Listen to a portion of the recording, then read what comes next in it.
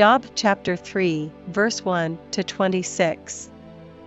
After this opened Job his mouth, and cursed his day. And Job spake, and said, Let the day perish wherein I was born, and the night in which it was said, There is a man-child conceived.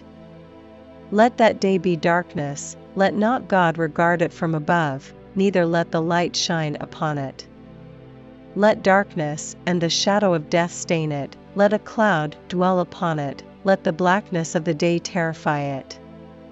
As for that night, let darkness seize upon it, let it not be joined unto the days of the year, let it not come into the number of the months. Lo, let that night be solitary, let no joyful voice come therein. Let them curse it that curse the day, who are ready to raise up their mourning. Let the stars of the twilight thereof be dark, let it look for light, but have none, neither let it see the dawning of the day. Because it shut not up the doors of my mother's womb, nor hid sorrow from mine eyes. Why died I not from the womb? Why did I not give up the ghost when I came out of the belly? Why did the knees prevent me? Or why the breasts that I should suck? For now, should I have lain still and been quiet, I should have slept, then had I been at rest. With kings and counselors of the earth, which built desolate places for themselves.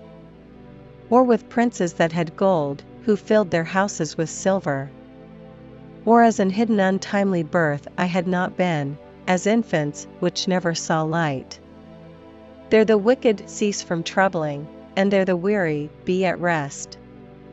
There the prisoners rest together, they hear not the voice of the oppressor. The small and great are there, and the servant is free from his master.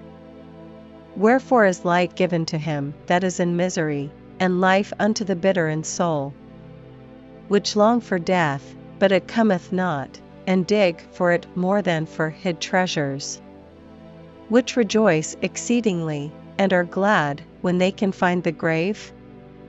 Why is light given to a man whose way is hid, and whom God hath hedged in? For my sighing cometh before I eat, and my roarings are poured out like the waters. For the thing which I greatly feared is come upon me, and that which I was afraid of is come unto me. I was not in safety, neither had I rest, neither was I quiet, yet trouble came.